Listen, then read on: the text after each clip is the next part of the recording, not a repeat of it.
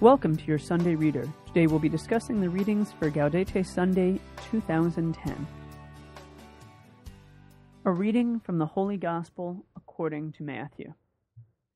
When John the Baptist heard in prison of the words of the Christ, he sent his disciples to Jesus with this question, "Are you the one who is to come, or should we look for another?" Jesus said to them in reply, "Go and tell John what you hear and see. The blind regain their sight, the lame walk, lepers are cleansed, the deaf hear, the dead are raised, and the poor have the good news proclaimed to them. And blessed is the one who takes no offense at me." As they were going off, Jesus began to speak to the crowds about John. "What did you go out to the desert to see? A reed swayed by the wind? Then what did you go out to see? Someone dressed in fine clothing? Those who wear fine clothing are in royal palaces. Then why did you go out? To see a prophet? Yes, I tell you, and more than a prophet. This is the one about whom it is written, 'Behold, I am sending my messenger ahead of you. He will prepare your way before you.' Amen, I say to you, among those born of women, there is none greater than John the Baptist. Yet the least in the kingdom of heaven is greater than he." The Gospel of the Lord. Hello and welcome to your Sunday Reader. I'm Father Brian and I'm here with Dawn. Hello, everyone. And we're going to gaudete. We are gaudeteing it up this week. Easy for you to say. No, it isn't. Actually, as you just heard there. We call this Sunday Gaudete Sunday. It comes actually... Dawn, I don't know, do you know where it comes from, where we get that name, Gaudete Sunday? Or Well, I believe the word has something to do with rejoicing or something like that. It does. At the beginning of Mass, there's something called an introit. Usually most Masses in the U.S. don't tend to use it. We tend to use an opening hymn. But you have the option of doing something called the introit, which is a phrase that's usually said before Mass if you're not going to use an opening hymn. And the introit for this Sunday is Gaudete in Domino Semper, which means rejoice in the Lord always. Gaudete means rejoice, like you said. So we call it Gaudete Sunday. It's from the first words of that introit, Gaudete in Domino Semper. And it doesn't mean like Domino's importantly, Pizza. It's rejoice in the Lord, not Domino's Pizza always, although we could rejoice in that see, too. Yes. Well, I was just going to point out, more importantly, it's the pink candle Sunday. That's how I've always referred to it. Well, it's rose, Dawn. You know, real men wear rose. Well, I know, but when you're little and you look up there, yes, it's the pink candle Sunday. That's right. That's right. I always tell my congregation that I'm wearing rose. Real men wear rose. So, but it is meant to. It's that lightening of the purple. It's showing the light starting to come through. If you think about that, if you lighten purple, it starts to become that rose color. That's true. And so you can kind of see the mixing of the white of Christmas with the purple of Advent, giving us this rose color as we wait for the coming of our Savior. And of course, this waiting is something that we hear about in our gospel today. We hear the people, the disciples of John the Baptist who have been waiting, and they come to Jesus and they say, "Are you the one we've been waiting for? Are you the one who is to come, or should we look for another?" And Dawn, one of the things we were talking before the podcast that I found interesting in this is Jesus' response to that. And he doesn't say yes or no. So often that would be nice if Jesus would. A lot of times when we have these questions, you've noticed this in your spiritual life too. How when you have these questions, God, is this what you want me to do or not? And you get these esoteric kind of answers.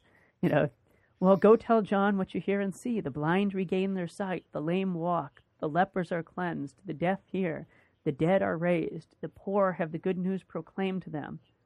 You know, he doesn't give these straight, "Yep, that's me. You know, go tell John." I said, "Yep." And nor does he say, "Nope, it's not me."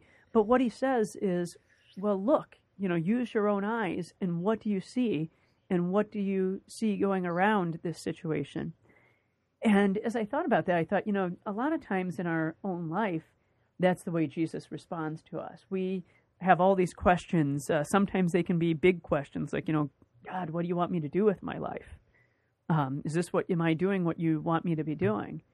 And unfortunately, we don't get notes from God saying, no, what I'd really like you to do is quit your job and go work here instead.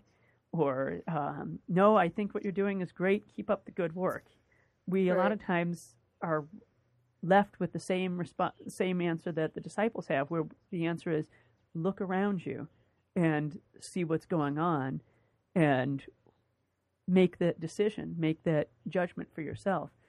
Dawn, I don't know if you want to talk a little bit about, you had kind of an experience like that. You were working for a company and now in a more corporate environment, and now you're doing youth ministry. No, I'm not. That's right. Now you're gouting because you're not. Exactly. No, that's exactly true. When I first started looking for a job, I worked at a regular business in the business world, and after about 6 years, I was just so unhappy, but, not knowing what else to do. And I would pray every Sunday night. I'd be in tears, like, God, please get me out of here. Why are you keeping me here? All of those things, and never hearing any answer. And then finally I realized, sometimes you have to trust that that's the next step will be provided for you when you take that. So I decided that I needed to, after much more prayer, I ended my job there, and within 3 weeks I was sitting in church. I was a regular parishioner, and somebody gave a homily about we need people to work at the soup kitchen, and we're looking for someone to fill in for the youth minister for 2 weeks while she has a baby. It's been a long 2 weeks. I know. And I said, well, I could do that. I mean, I have a lot to offer these kids, is what I thought. And now it's 10 years later, and they have taught me a lot more than I could ever share with them. And so, and it feels right. Now, don't get me wrong, there are days that I wake up and think, oh, I don't want to go to work. But everybody's got those days. But it's just, I am rejoicing. I'm Gaudotting all over the place. Right. Well, like you were saying, in the one place, the blind were remaining blind, the lame weren't walking, and now you're in a place where you begin to see every now and then the blind do regain their sight, and the lame walk. Right. And that's, my story is kind of a similar thing. I could talk about that, where I was working in a corporate field as well, working in IT, computers and things, and was making really good money doing that. And I wasn't happy. That was the one thing, is there was no joy in my life. And so I quit, and I did a volunteer year where I worked at a soup kitchen in Brooklyn, kind of to see, and to spend that year saying, God, where are you calling me to? And I was discerning whether I was being called to priesthood or not during that year and things. But what I realized is once I moved out of the corporate world and I had relatively nothing, so to speak, all of a sudden I was happier. I saw, the blind regaining their sight, the lame walking. And it just, for me, was an affirmation that this is the path I'm supposed to be taking, as opposed to the other path. And it's not saying it is for everybody. I mean, other people might be called to that corporate world. You and I, both have discerned that wasn't our calling. It's not to say that we're asking everybody here to quit their jobs, because we need money. We need money in the collection basket. But it is that sense of saying, am I seeing life around me? Am I seeing these things around me? And if so, that's a sign that Jesus is present there. And if I'm not, if all I'm seeing is death and destruction, maybe it's a sign that I need to move somewhere. God is asking me to seek another, so to speak. One of the other things that's also interesting in these questions that get asked is when Jesus speaks to the crowd and asks them, what did you go out in the desert to see? And when you went to visit John the Baptist, certainly it wasn't royalty. It wasn't, he said, that you'd find in a palace somewhere. I just came from Disney World last week, where I was with my goddaughter, who's 4, her twin sister, and their older sister, who's 6, and their parents and things. And we saw all kinds of royalty. We saw Princess Ariel, my girlfriend. We saw, Princess Jasmine, Aurora, Cinderella, all this royalty around us. And we knew that. That's where you go to see royalty, is at Disney World or, or England, But what was being asked here is, you went into the desert for a reason. What did you expect to see? Same thing when we come to Jesus. When we're waiting for this whole season of Advent is one of, we're waiting. But the question that we need to ask ourselves is, who is it that we're waiting for? What is it that we're expecting to see? And if we're expecting to see a prophet, well, then don't expect the prophet to be like the king. Don't expect the king to come if you're expecting a prophet, if that's who you're looking for. You go into the desert to see a prophet, then expect that the prophet's going to look different from the king or royalty. That was, for us, it's a little easier because Jesus has come and we already understand that. But the Jewish people who were seeking a prophet and a Messiah were kind of equating the Messiah with the king.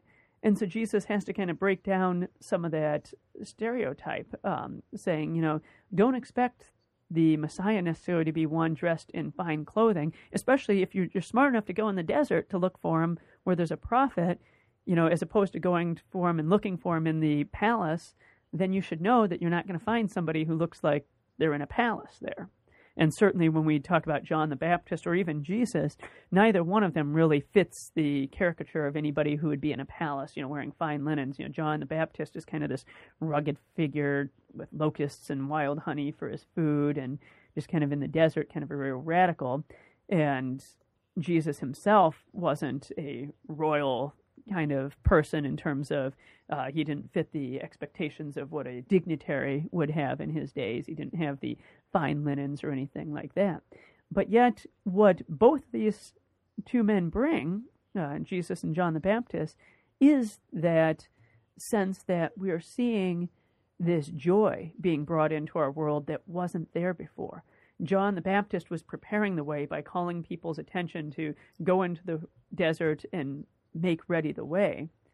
And then Jesus, of course, is the one who does bring the joy by bringing about these miracles that we see as signs that God has entered into our midst, that he is walking with us and that he is among us.